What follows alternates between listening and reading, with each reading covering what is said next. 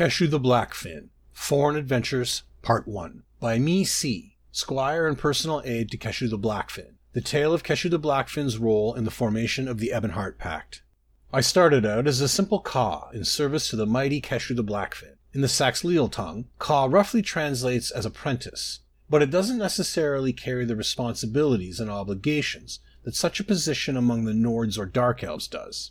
Later, as Keshu began to adopt some of the customs of our allies, I was named as Squire to the Blackfin. When Piki decided to leave the Legion, I also inherited the duty of recording significant events as they happened in the life of the mighty Keshu. Now, understand, this wasn't a specific duty related to my role as Ka. This was an obligation passed on to me by Piki himself, without the express knowledge of Keshu, and it was an obligation I readily accepted.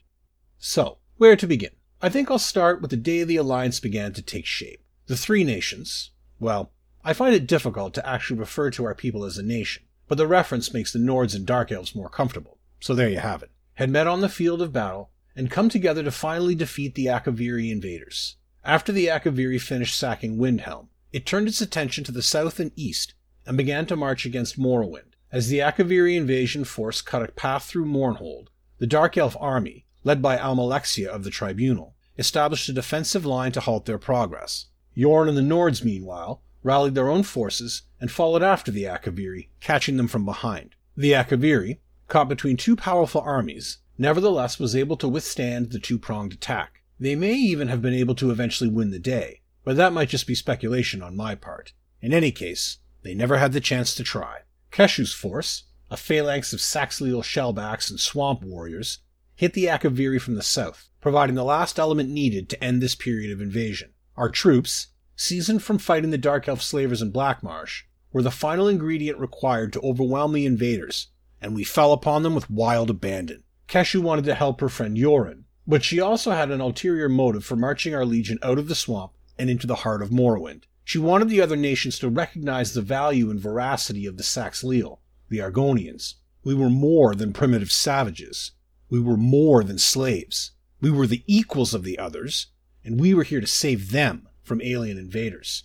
I won't say that the victory was totally due to the intervention of Keshu's legion, but we certainly played our part. We fought valiantly alongside the ferocious Nords and the cunning Dark Elves, slaughtering Akaviri soldiers with every step of our advance. When the fighting finally ended near the city of Ebonheart and victory was ours, Keshu hurried to meet with the leaders of the other two factions. I, as her loyal squire, followed in her wake. I had never been in the presence of so many powerful and important people before. I had heard stories about Yoren the Nord Bard, but I never imagined he was really that big, and Almalexia, who the Dark Elves worshipped as a god, was cold and beautiful, for a scaleless elf without a tail. Yoren stepped forward and greeted Keshu like an old friend. "We owe you a great debt, Blackfin," Yoren said in his loud, booming voice. "What can the Nords and the Dark Elves offer you for your invaluable assistance this day?" Keshu was silent for a few long moments, looking intently at Yoren first, and then turning her attention to Almalexia. With her eyes locked upon the mother of Morrowind, she finally replied, "No more Argonian slaves. Set my people free." Almalexia and Yoren exchanged a look of their own, and the large Nord's gaze never wavered. After a time, the Dark Elf leader made a slight nod of her head and said, "A reasonable request, and one the Dark Elves shall honor, with one provision. The Argonians must join the Dark Elves and the Nords in a mutual pact of cooperation and defense. In that way, all three of our nations will remain free." Thus began a series of negotiations that lasted well into the next day and ended with the formation of the Ebonheart Pact. Keshu agreed to keep her forces in the north to help bolster the defense of her new allies, but not before she sent runners to Stormhold to inform our people of the news. Slavery was abolished, and the Argonians were now allied with the Nords and the Dark Elves.